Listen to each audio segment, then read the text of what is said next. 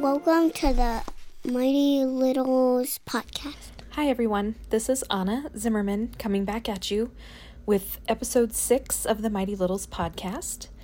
Today on the podcast, I am talking to Megan.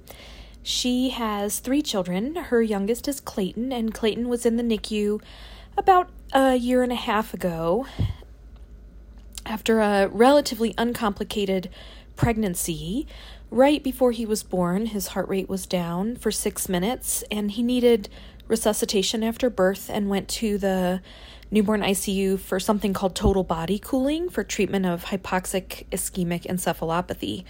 Essentially, he came out very stressed with a lack of oxygen because of his heart rate being down, and they were following him for seizures and following him for any damage that lack of oxygen could have caused his brain or his kidneys or his liver.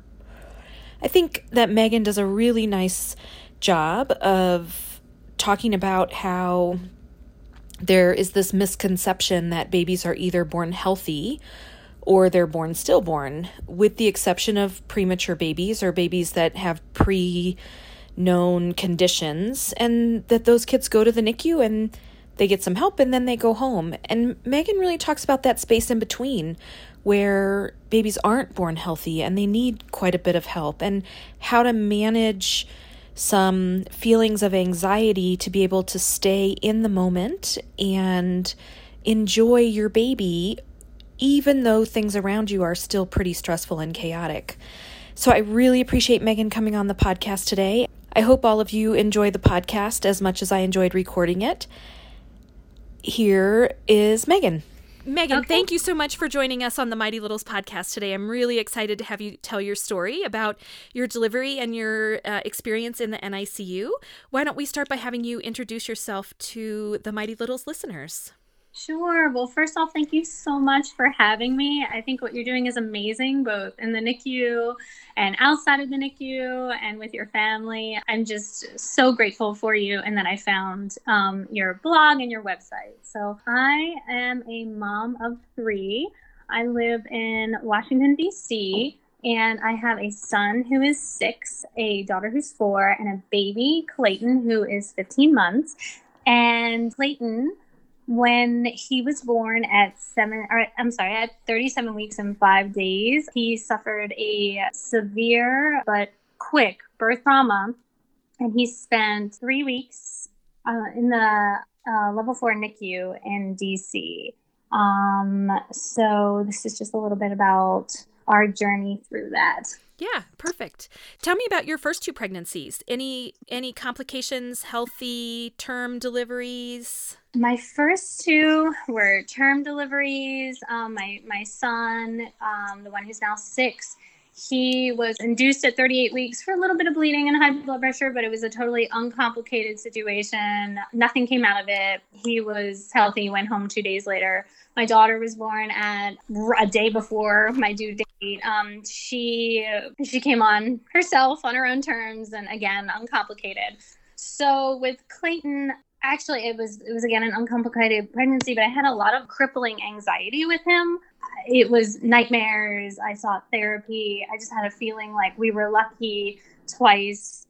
How can you be lucky 3 times? I just feel like there's something wrong.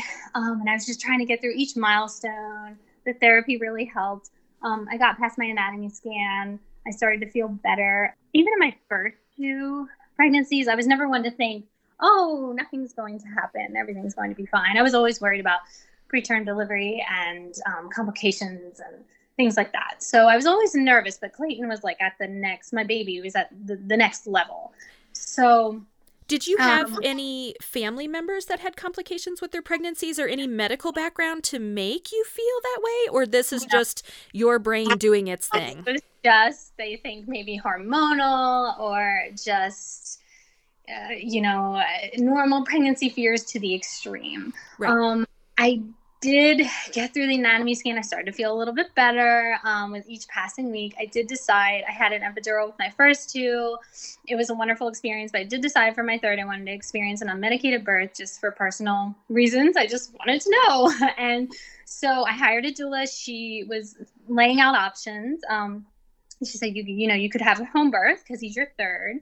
You could do a birthing center, midwives, and I was just like, it needs to be the hospital, and it needs to be the hospital that the other two were delivered at, because that is where I felt comfortable and that's what I want.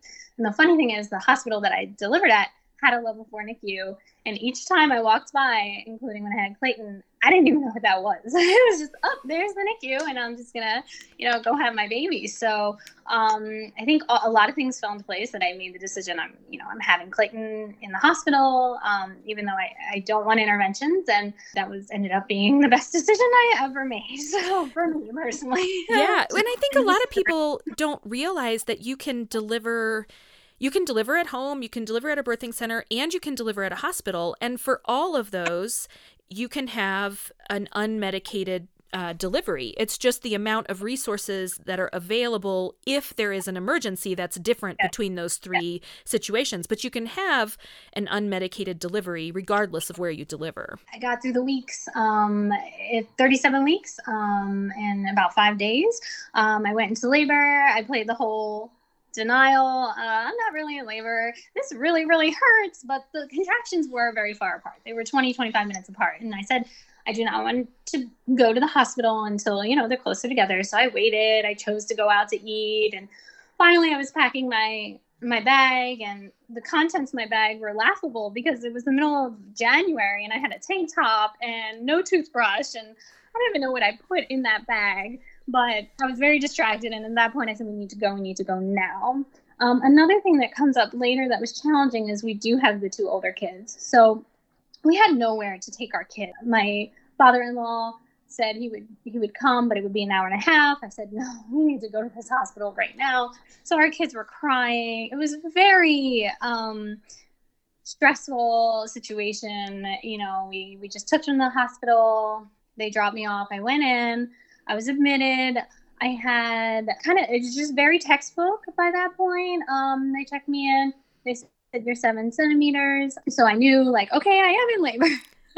At that point, I had no signs of labor as far as bleeding or spotting or anything like that, because that'll come up later. So it was just they put me on wireless monitors the entire time, which was great. They had a read on Clayton's heart. They had a read on my heart. They checked my placenta. Everything was fine. My children were in the waiting room watching a show on my husband's phone, and he was running back and forth until my father-in-law could come and get them. So there was a lot of, high emotions as there is when you're having a baby. But it very shortly after I got there, about an hour and 10 minutes maybe after I got to the hospital, I felt I needed to push, so I went in the bed. Again, the whole time there was no bleeding. There was perfect heart rate. They broke my water. They said, would you like us to break the water? I don't know. I don't care. So they broke my water, and they said, oh, it's very bloody.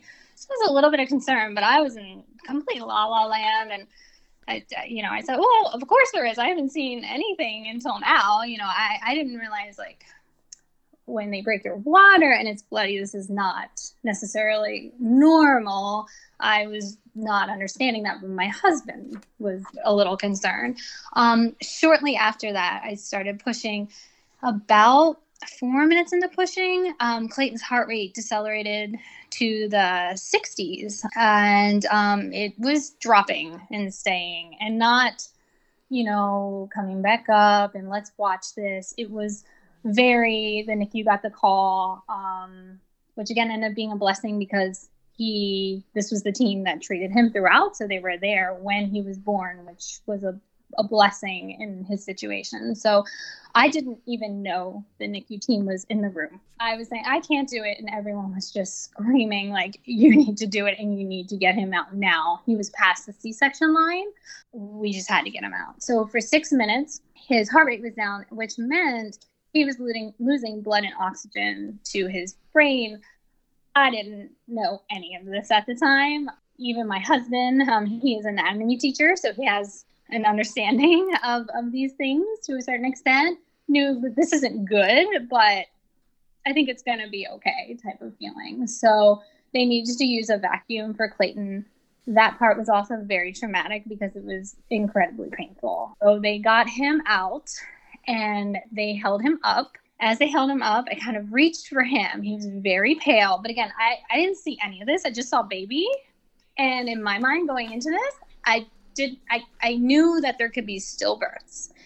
And I was terrified of that. But I didn't know there was really kind of in between. And that sounds so crazy. But I guess I just thought, like, you have a baby and there's the baby and he's okay type of feeling. We didn't know if it was a boy or a girl. And they rushed him away because he was very pale. They held him up and he kind of went limp and he got really pale. And I said, I didn't see any of that, being in complete post-birth la-la land. And I said, is it a boy? Is it a girl? And they said, it's a boy. And they just ran. And they, at that point, suctioned. They used a wall suction. He had a lot of blood that he had inhaled.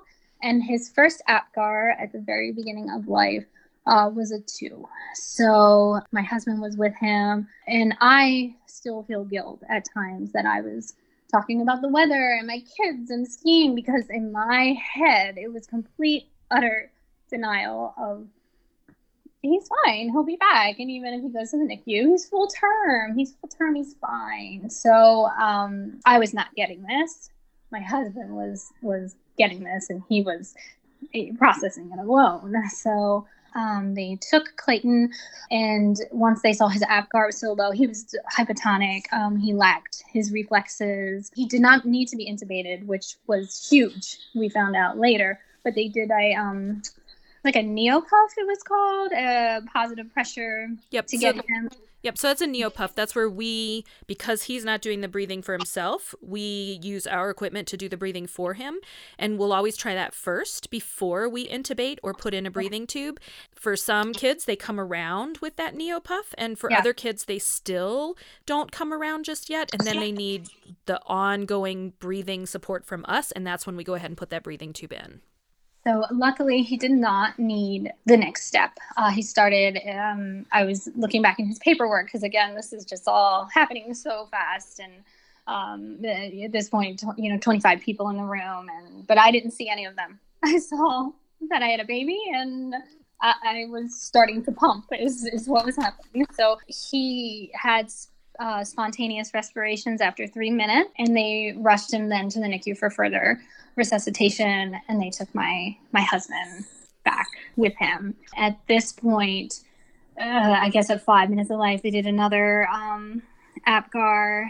He was still a 2, and he was losing more reflexes. They were getting very concerned. I asked my husband a lot about it. He's much stronger than me, and he said that there was a substantial amount of concern, but also calmness, and in that they knew what to do. And he felt comforted in that it was very like, we need to do this, we need to do this, we need to do this. But it was very like, he started to realize like, this is more than the baby needs a little bit of oxygen.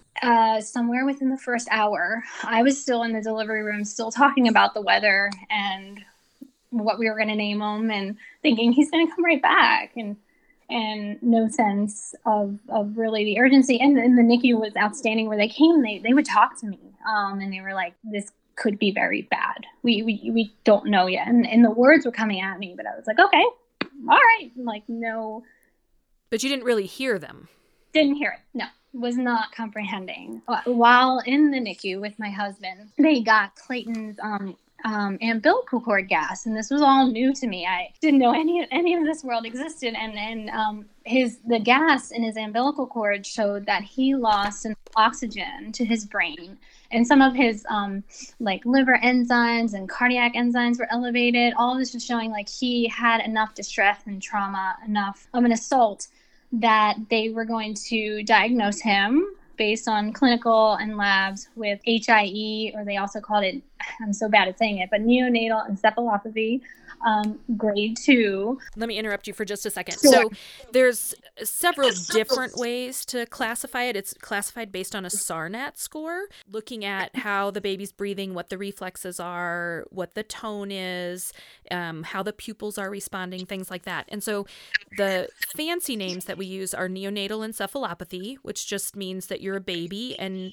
there's a lack of oxygen to your brain. And then the other thing, the HIE that you mentioned, is hypoxic ischemic encephalopathy, which just describes the process. The hypoxic is lack of oxygen, the ischemic is lack of blood flow, and then the encephalopathy is the lack of oxygen to the brain. So both neonatal encephalopathy and HIE are both ways to categorize when babies come out and think that transition doesn't go as we expect. This is what we worry about: a lack of oxygen to the brain, to the kidney, to the liver, to the heart, to the intestines, everything. Yes.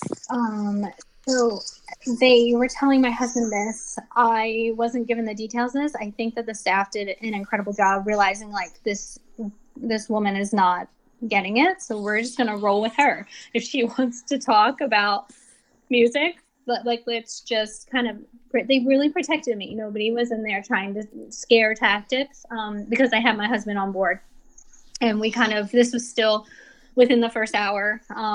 So they had time with me, and that was huge for me looking back. It could have played out differently for my own mental health in that point. And so they mentioned hypothermia, cooling treatment for Clayton. And my husband, his first reaction to this, when this was all presented, was, but, he looks okay. Are we sure? And the neonatologist said, listen, it was the fellowship doctor who was working on this. And he said, he's not doing this. He's not doing this. He's not doing this. Like, he looks good because he's a full-term baby, but he's, all of these signs, these numbers are really not good.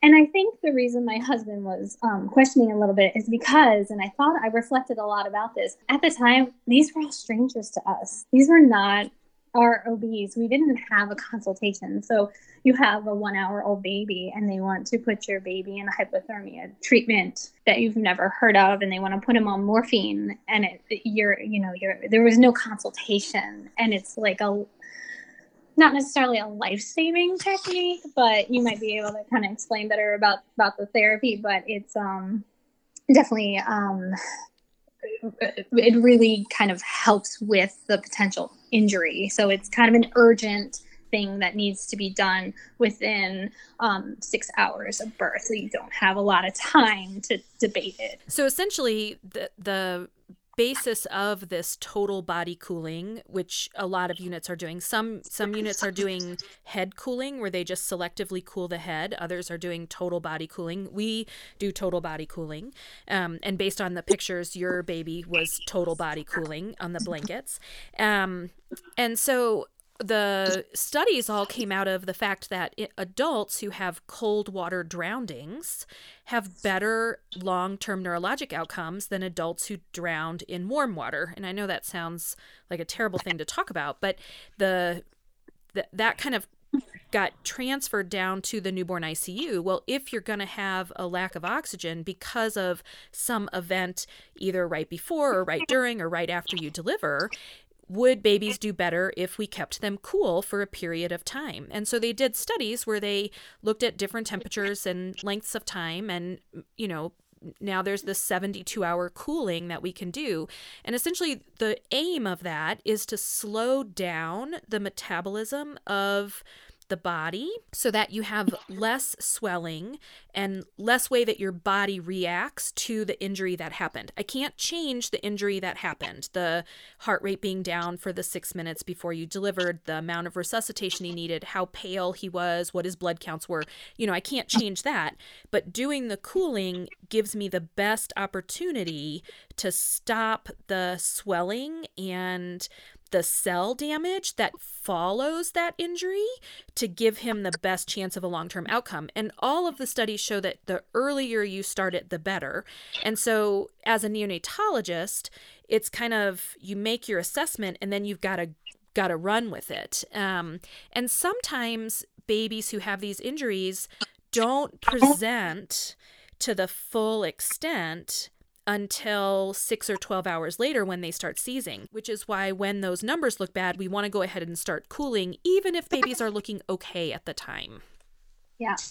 And that's kind of exactly what followed for us, was the idea that he was going to be in this hypothermia treatment, and that they needed to do it soon, and we just needed to sign the paper and go and not ask questions. They were very good at presenting that to us. They came to talk to me probably about 2 hours into life. And I remember it was exactly like, and I have told many friends and family this, it was like a glass was in front of me and the words were coming and I could hear them. And I remember thinking in my head, hypothermia treatment, how are they going to do that? Like in a bubble? Like, how are they going to keep him warm if he's in hypothermia? Like, it was like someone else's baby, and it would be horrible if it was somebody else's baby, but it was like just hitting this glass still. And I said, okay, I'll sign, whatever you need to do. I was not understanding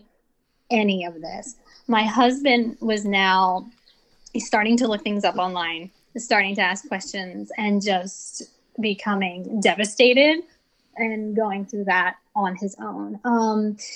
Sometimes the outcomes of the scary thing when you're a parent who goes through this is that the first thing you want to do is ask questions or look it up and say, well, what does this mean? And that's what my husband did. And the range is unaffected to loss of life.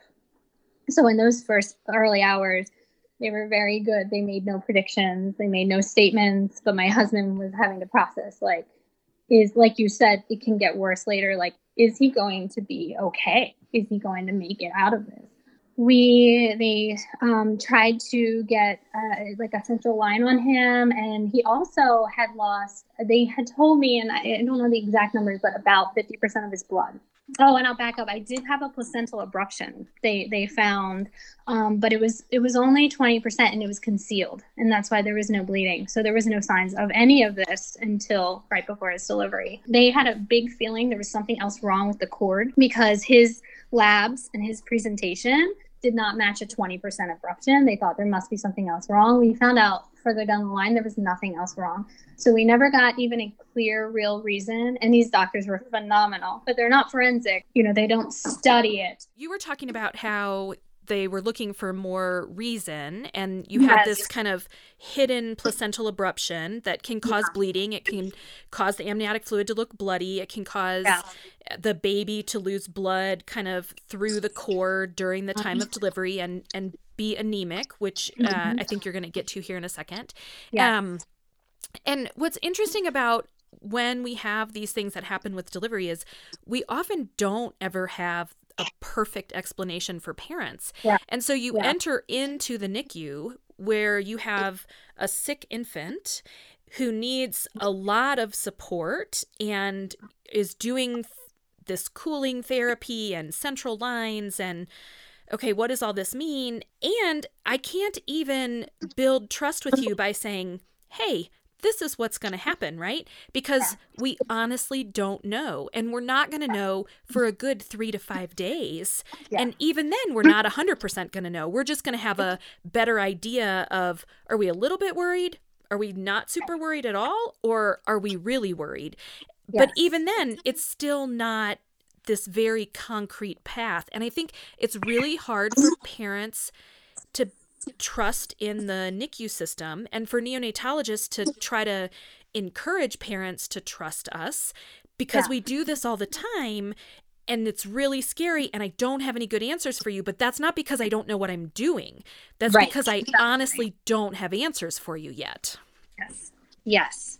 So it was, so we never got that clear answer. We still to this day don't really know why he lost so much blood from a small abruption, but he did lose a substantial amount of his blood.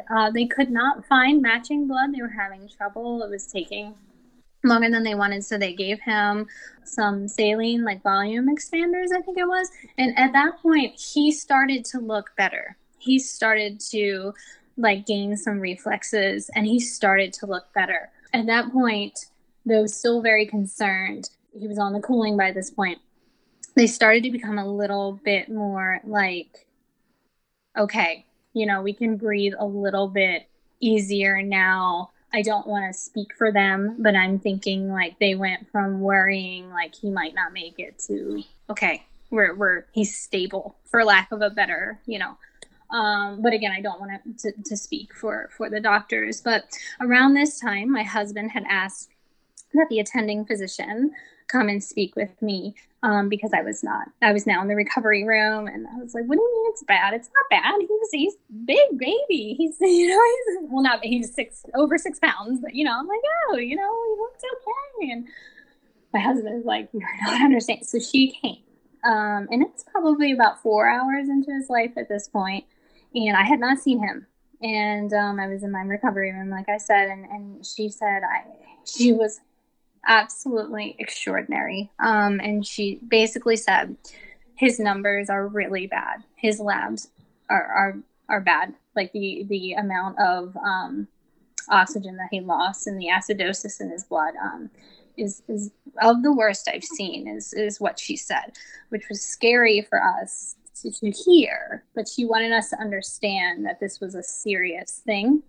She said at the same time, his clinical presentation does not match those numbers. And she said he could fall in either category. Right. And we don't know, but I'm going to hold out hope. And I want you to hold out hope that he's going to be in the better category. At that point, I looked at John. I said, what category? What labs? What's going on? And he told me to kind of look up the diagnosis, but lightly.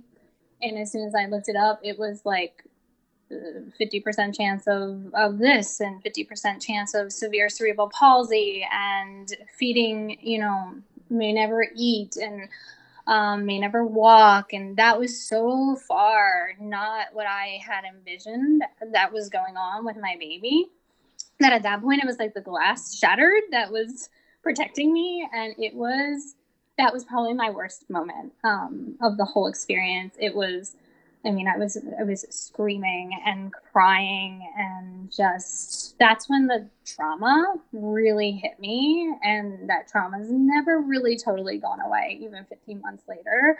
The feelings of like intense fear that I experience. Right. So is that really how it, you know, like, so you've got all this information coming at you, and that glass wall shatters, which, you know, that's that first stage of grief, right? Is total denial. And what that denial allows you to do is process what's happening in your own time. That's a very reasonable, very appropriate response to what's happening. It's not all that uncommon with moms and dads who are going through this traumatic process where you had no idea your baby was going to be in the NICU. So that denial is very, very reasonable. When that glass shattered, was it fear? Was it anger? Was it guilt? Was it all of them? Like, what were, you know, you said it kind of all came and you were screaming and you were crying, but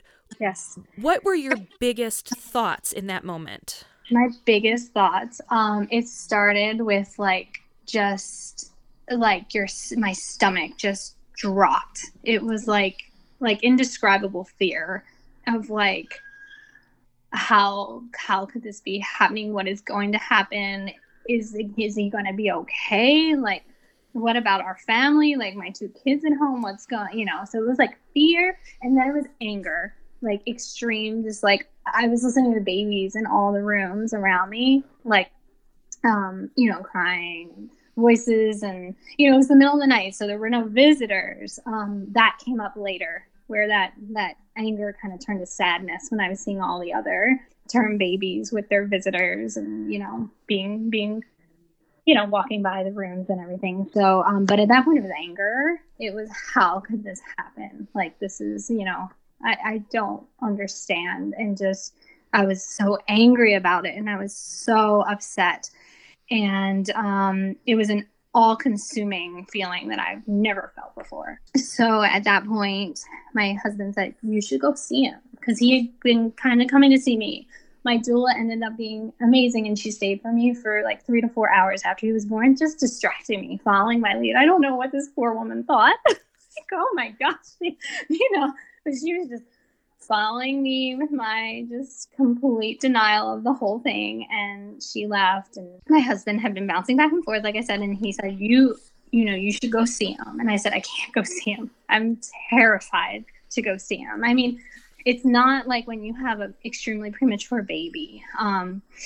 It was more like I had already seen him, he was a big 6-pound baby, but I was like, does he have tubes and wires? And I just am terrified to see him. And my husband said, he looks okay. He looks okay. He has color. They have him all wrapped in the cooling blanket. They have him on morphine. He's nice and calm. And at that point, I'm processing like, oh, cooling blanket, more, it was like, but I worked up the courage. I worked down, which sounds crazy, the courage to go see your baby. But I was trying to, everyone said you should be calm, right? Because even in that state, they can sense you, and, you're their mother. So I was trying to kind of center myself to get there. And when I went to see him for the first time, he didn't have his EEG hat on, so you could really see his face. And I mean, he just looked so peaceful. He was wrapped in his cooling blanket. He did have, IVs, and he had a breathing, like oxygen. And then from then it was just full like love. And I guess you could say like acceptance. And it was like, we're going to be okay. It's all going to be okay, no matter what. And I'm here, and I didn't leave his side. And I just, that was it. From then, I mean, you couldn't pull me away from him, except, when the hours I had to leave. So that was seeing him, though hard for me to do, it just was a complete 180. Well, and it's almost like, even though it's the fear is holding you back, once you got there, it was just, this is my baby, and I love my baby, and this is what we're doing. And it almost helped push you through those emotions just to be able to be with him. Yeah. So tell me about those first kind of 3 to 5 days. It's kind of a hold your breath, wait and see for many cooling babies and cooling families that are going through the cooling process. We're doing all the things to support him and keep him hydrated and have everything recover, but you don't really have any information. Tell me about those first kind of 3 to 5 days, and then what happened after you started having conversations about the data that was coming back in. Yes. So the first, 3 days while he was on cooling, that first day, I don't even know when I got out of my hospital gown, to be honest. I mean, I was just kind of, time was moving, it just, everything was so critical, and it felt so critical that it was just, time made no sense. And I remember that first day being in my hospital gown and not even thinking like, there are other people in here. Like, this is not the NICU was an open floor. So even in the most critical beds, and even for procedures, it's just curtains. Like, I think they had one room where they would do some procedures in, but there were other people, and I was just crying and over him. And I remember this nurse, and she was young. She didn't have her own kids yet. She was the most maternal nurse I've ever met. I wouldn't sit down for some reason. It was like this maternal instinct to like protect him and like stand over him. And she brought me a chair, and she said, you just gave birth. You have to sit down. So she had me sit down. She brought him one of those octopus for your preemie that for him in his crib, and I just completely lost it. Just like, somebody cares about him. You just want to share your baby, and like, there's no one. and I had told no one he was born because I didn't know what was going to happen. And it was like her just doing these little tiny things to show me, like, I'm not just here to treat your baby. I care about your baby. Those little actions throughout the first 3 days while he was in cooling made so much of a difference to me. Just being brought tissues, or just being like, oh, he's so beautiful, or like, look at him sucking on his pacifier. That's amazing. He has that. That's a lot of promise, like encouraging words from the staff.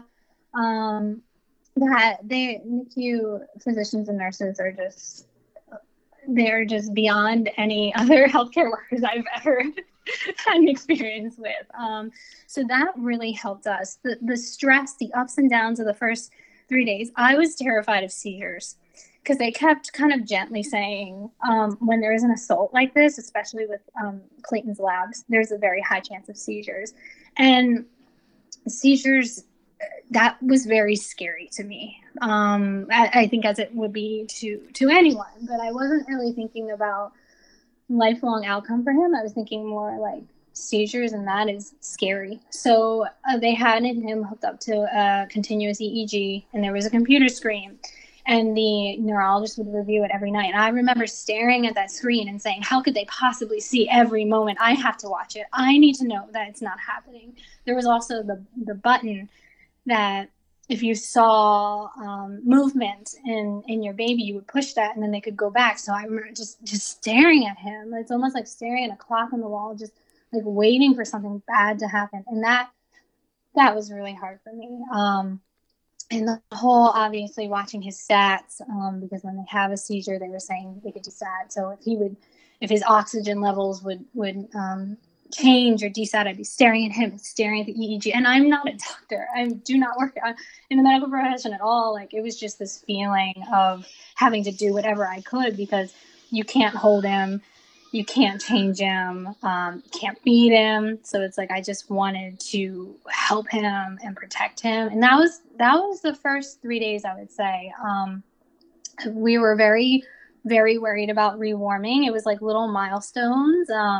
Get here, he had done well with his blood transfusion and getting through the EEG and the rewarming. So we were very fortunate. Clayton did not have seizures through his treatment. So his EEG was clean, aside from some little things that they noted to follow up on, that, brain activity that he could outgrow. The rewarming really scared us. Even now, the details of it were a lot to take in, but the different things that could happen during rewarming, because you could, way more than me, but when you're raising the body's temperature back up, there are a lot of risks and dangers, and that was a very, very scary milestone for us to overcome.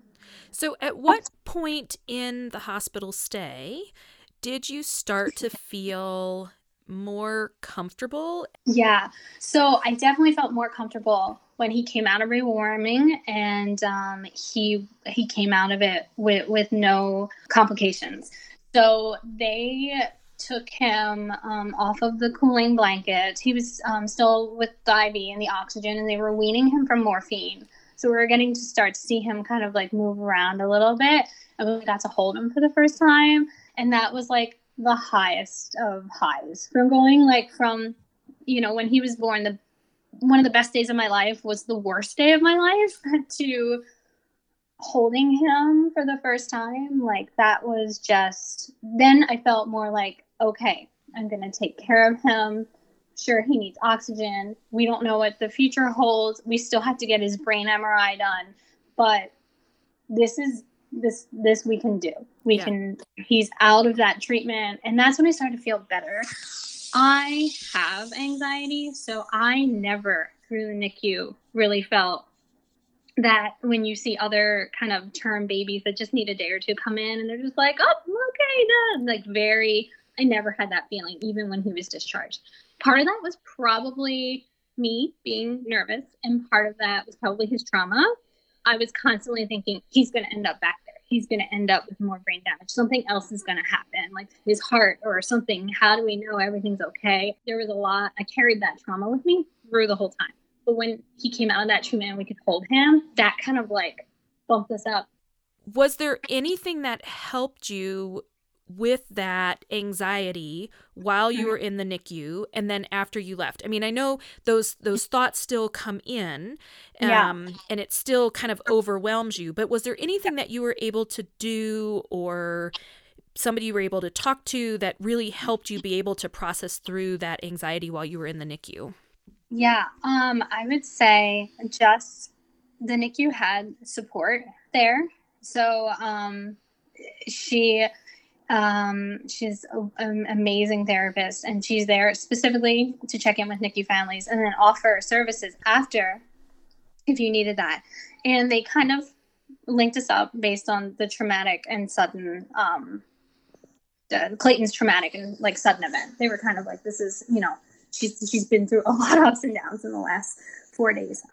She was somebody I knew was an outstanding resource to me. So that was comforting just to know that I had someone, and that's somebody that understood because they were in the NICU, like they worked there. I have wonderful friends, very few, who I could talk to, and just being able to like unload it really helped because it was lonely being there. Our hospital told us they see about one cooling patient a month.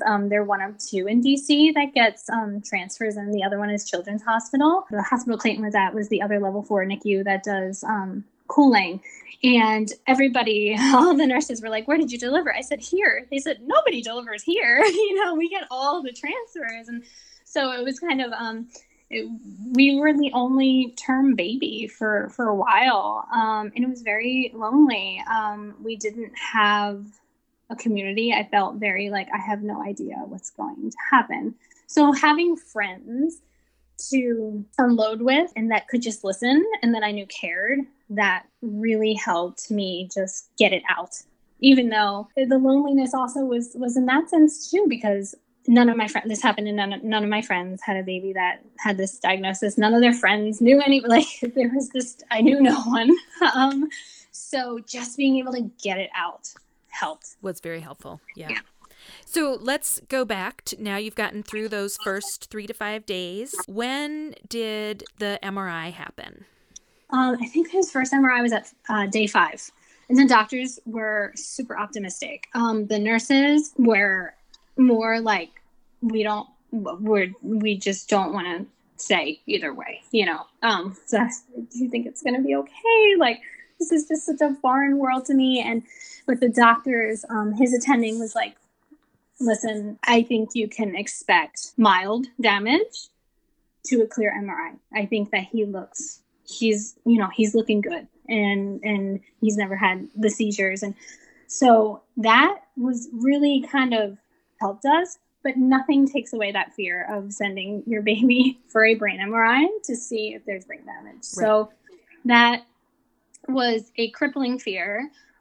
They were really good with us. They gave us the preliminary results like as soon as possible. And thankfully, we're very lucky that Clayton's brain MRI was clear. And then they gave us the official reports. And the neonatologist said to us, his attending, she said, these things are so complicated and we can't tell the future.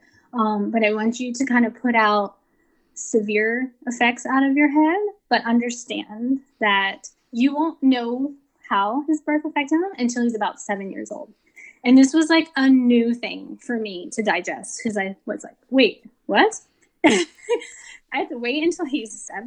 And, gently, they didn't hand us a list, but they mentioned things like, a loss of oxygen to the brain can cause learning disabilities or behavioral problems. They've found it could cause autism, ADHD, and all these things. And she was saying, but when you think about it, and this was very comforting to us after this MRI, she said, that's any baby. So correct. I want you to look at him like, yes, this could happen, but try to enjoy him. And that was really great advice for us after going through that really scary birth through 5 days where everything felt very critical.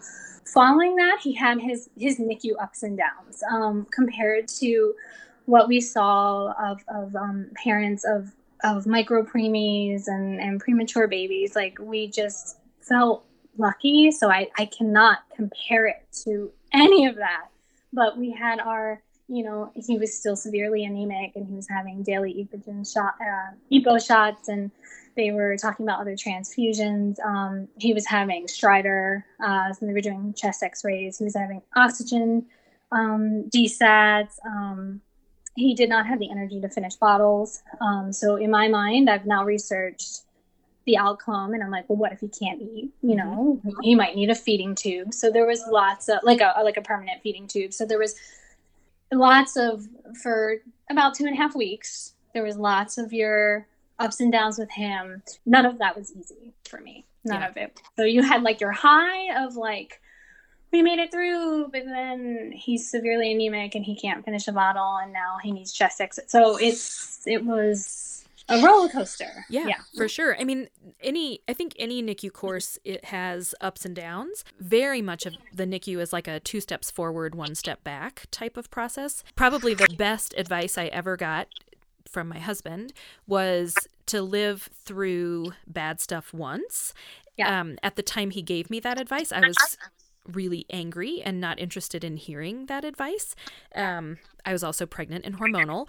But in retrospect, that has been, I think, some of the best advice I ever received about trying to manage the ups and downs and the what ifs that come. Yeah. And so I always tell parents in my NICU, just try as much as you can to stay in the moment and not think about the what ifs that are to come, because those what ifs might not ever come. And then you're living through the trauma of needing a G tube every single day. If your baby ends up eating, you never need to live through the trauma of needing a G tube. And if it comes, then we deal with it then. But I think it's much easier said than done. And it takes quite a bit of practice to have those worries and those fears come in, and then to say, yep, I know you're there, but today I'm just going to focus on Clayton, who ate 3 bottles today. That's more than 2.5 yesterday. So today I'm not going to think about a G tube. Yes. And that is outstanding advice. It really is. During that 3-week stay in the NICU, what was your favorite moment? I think my favorite moment is definitely getting to hold him for the first time. There were lots of tears. Like, I didn't know if I'd ever get to hold him, especially when he was born. It was just, I felt like I had my baby, and waiting 5 days to hold your baby is nothing compared to what some of the parents in my you had gone through. But for me, it was just so much emotion thrown at me in these days, like getting to hold him, like all of that just melted away. Yeah. It was, Oh, that's awesome. Yeah. So if you were able to go back now, you're 15 months out, you've kind of been holding your breath as you hit the 4-month and the 6-month and the 9-month and the 12-month milestones, right? As you're kind of waiting for those to come. If you could go back as yourself now and tell yourself something towards the beginning of your NICU stay, not in the place where the glass wall was, but where you actually might have been able to take it in. What would you go back and tell yourself? I think what I would tell myself is that to be kind to myself, because this trauma that I went through is it's going to take a while, and it will come back and visit. And there will be times where I feel like it's too much to process, but be kind and take it slowly, because you need time to process this. You need time to experience sadness and anger and jealousy and all of these other emotions, because you can't do that while you're in the NICU. You can't just go home from the NICU and even the couple weeks out and just process all those emotions. So I think I would plead with myself to please be kind and process this on your own time. No, I think that's fantastic advice. Along those same lines, what would be your advice for moms that are currently in the NICU? I think that my advice would be try and take it day to day. And that it feels like, especially for some moms whose babies are born extremely premature, it feels like it's going to last forever. With Clayton staring at the monitors, the days felt so long. And, you know, it was like going to a job. I packed a lunch. I sat in the waiting room. I ate a lunch. So these days just feel like, no matter how long you're there, 5 days or over 100 days, it feels like it's going to last forever, but it's not. And it's only going to be part of your baby's story. And you will build on that story. And no matter what the outcome is, you're going to kind of get past that journey, but it will always be with you. It's not something that goes away. I think I'd also say, like, depending on why your child's in the NICU, you might feel lonely. Like, we felt really, really lonely. And you might not know anybody, but you will find a support group. You will find parents all over the world that have experienced what you have, and you will find that you won't feel lonely anymore. You'll see that these things happen, and that hopefully would help give a little bit of like hope or sense of like we're in this together type of thing. Yeah, I think it is really helpful to have other people that have been through something similar, and since the majority of people don't have babies in the NICU, you do have to kind of go out and look for that and look for stories that are similar, which is part of why I wanted to do this podcast and get these stories out there for moms so that they know they're not alone, moms and dads. Do you think that having, or I guess I should say, how do you think having Clayton in the NICU and everything that went through with the trauma after his birth, how do you think that changed you as a parent? That's a really great question, because I already have 2 older ones. So I know that we have changed as parents. I think that we are happier with the little things. The milestones mean more. It's no longer comparing like, oh, are you walking? It's more like, I don't care what anybody else is doing. He just took a step. Celebrating little things. I am definitely, for better or worse, like, he is way more shielded. You know, when we left, he had about 10 doctors and specialists in total that were keeping an eye on him or treating various things that came out, minor things that came out of his birth. So he was very guarded for a long time. He is still sleeping in our room because we cannot let him cry. My first 2, they were moved out around 9 months. Clayton is 15 months. I don't see any light at the end of that tunnel. So there are definitely more of protective feelings following what we went through. There's also, I felt he was much more vulnerable, whether he was or not. Yeah, we kind of celebrate little things in life more since him. No longer really matters where the vacation is, as long as we're all getting to go there together. Yeah, the little things mean more. What did I miss that you really want to talk about or share with our listeners? I think that, well, first of all, everyone's journey is different. And I just think that by you doing this podcast, like, the range of stories it just really builds a nice sense of community for families that have been through the NICU. And I just think anybody that has gone through, you know, treatments in the NICU is just, it makes you've already become stronger. And it just, I'm just proud of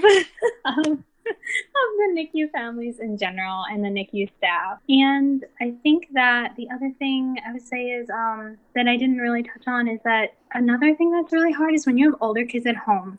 There was a lot of trauma there. I didn't touch my older kids for 2 months after Clayton was born. My oldest had the flu, and then my youngest had RSV. And I was so traumatized that we were going to end up in the pediatric ICU with Clayton after bringing him home, that it was like me and Clayton and my husband with the big kids. And we got through it as a family. But looking back, there's a lot of guilt with that too. That part is really hard. And the only other thing I would say is to non-NICU families, it's hard. I never understood it. I thought babies kind of like I said earlier, babies would be born or they don't make it. And I didn't know about the in-betweens unless they were pre-diagnosed, like heart conditions or this or that. Right. So I just kind of figured it's like you go to the NICU, you get treated, and you go home. And like I didn't, or like babies who are early, they get oxygen and they stay warm and they grow. And I did not know the intensity of the level 4 NICU. So when non-NICU families say things like, oh, how old was he? Oh, he was this. Oh, so he's fine. And it's like a very generalized, like they were in the NICU, but they're fine. And it's the families go through so much that's hard because you feel like you're constantly trying to justify why it's not fine for the families, not just myself, for all of the families, especially in this level 4 NICU where we saw a lot of really, really sad things. Yeah. So that part is hard, trying to constantly justify what NICU families in general are going through, because there are a lot of comments that so much of the NICU. Yeah. And I think that's a really common feeling amongst parents who kind of are in the NICU and come out, whether your baby is there for 120 days or even if your baby's only there for 10 days, like a 34-week late preterm baby. You're still in the NICU. You still have a NICU journey, and it still needs to be validated. It is a different way to start off your parenting journey with that child, whether it's your first child or your 10th child. It does change how you think about and how you interact with parenting in general. Oh, I just so appreciate you telling your story. And I think people just don't realize that term babies are also in the NICU. And I just am so grateful that you were willing to reach out and be brave and share your story. It's just been a joy talking to you. Oh, it's been a joy talking to you. And I always feel bad, and I still struggle with this guilt of he's doing well. We won't know, obviously, as you know, until he enters school. But I go on the support group, and other babies have other outcomes, and it feels guilty to even share what happened, because, and that was my other hope, that hopefully somebody would be in a similar situation where it's like they had a bad kind of diagnosis, but then in a really kind of traumatic NICU experience, but then it's a positive, and it's okay to share it, because it's the NICU experience. It's kind of separate from your baby's experience, if that makes sense. Yeah. Like what you go through in the NICU is different than your baby's medical journey. Correct. So and both of them are valid journeys. Yeah. So I appreciate you wanting to kind of be accepting of stories like ours. It's just something that really affected a lot of aspects of my life the past year. So I think you're amazing. Oh, thank you so much. So thank you so much. Thank you again to Megan for joining us on this Mighty Littles podcast. Join us in 2 weeks for an interview with Julie Cullen. She is a licensed clinical social worker in private practice who specializes in trauma. And I think one of the themes that we're finding in doing these interviews is that the NICU really is traumatic. Whether you had an uncomplicated course or a very complicated course, it leaves some lasting scars, and Julie's going to be coming on to talk to us about that trauma. I hope that everybody is having a lovely week, and I look forward to seeing you again in 2 weeks on Tuesday.